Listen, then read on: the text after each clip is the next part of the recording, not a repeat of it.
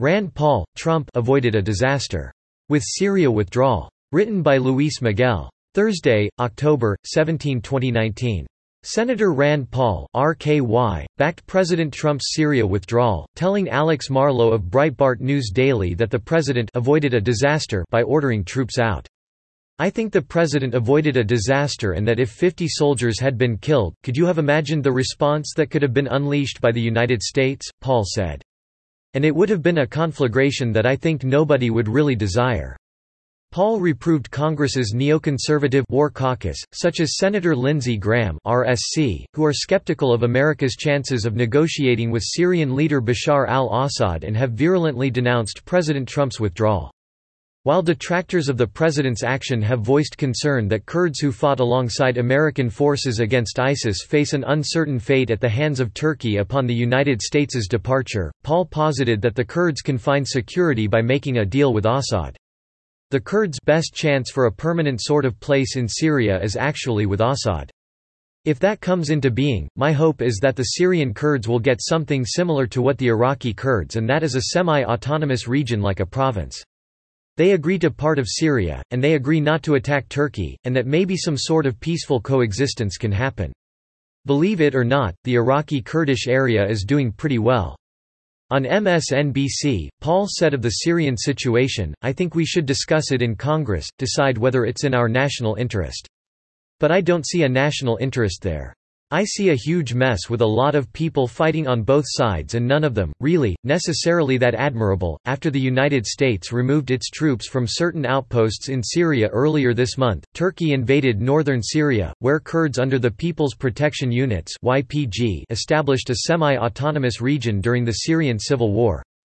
YPG is an affiliate of the Kurdistan Workers' Party (PKK), a left-wing revolutionary group that in the 1980s engaged in a violent conflict with the Turkish state that left tens of thousands dead. PKK, which Turkey has labeled a terror group, still regularly attacks Turkish security forces today.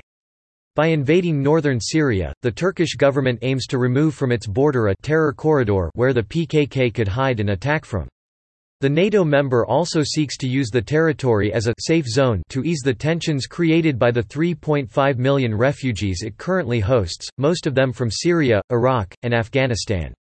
In August, Turkey threatened to flood Europe with refugees if the European Union does not live up to its agreement to allow 82 million Turkish citizens visa-free travel to Europe's passport-free zones, a stepping stone toward Turkey's goal of admission to the EU. "We are facing the biggest wave of migration in history," said Turkish Interior Minister Süleyman Soylu.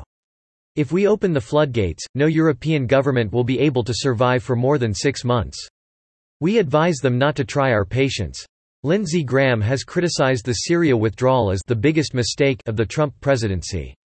"He's not listening to his advisors, he's not," Graham said. "He's making the biggest mistake of his presidency by assuming the Kurds are better off today than they were yesterday.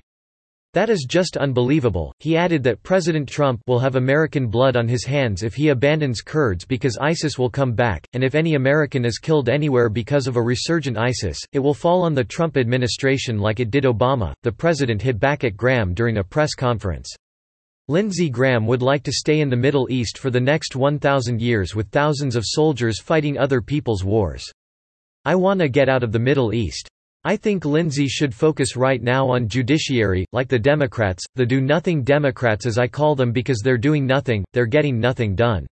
Rand Paul has also criticized Graham, saying that the fellow Republican has been wrong about almost every foreign policy decision of the last 2 decades, noting that neocons such as Graham and Democrats such as Hillary Clinton supported Sunni extremists against Assad in the Syrian civil war. Paul concluded, "I'm not a fan of Assad, but sometimes maybe you have two evils, and you really don't have to pick sides." Subscribe to The New American and listen to more by clicking podcast on the top right corner of our homepage. Also, please consider donating to help us push out more content for you, our listeners.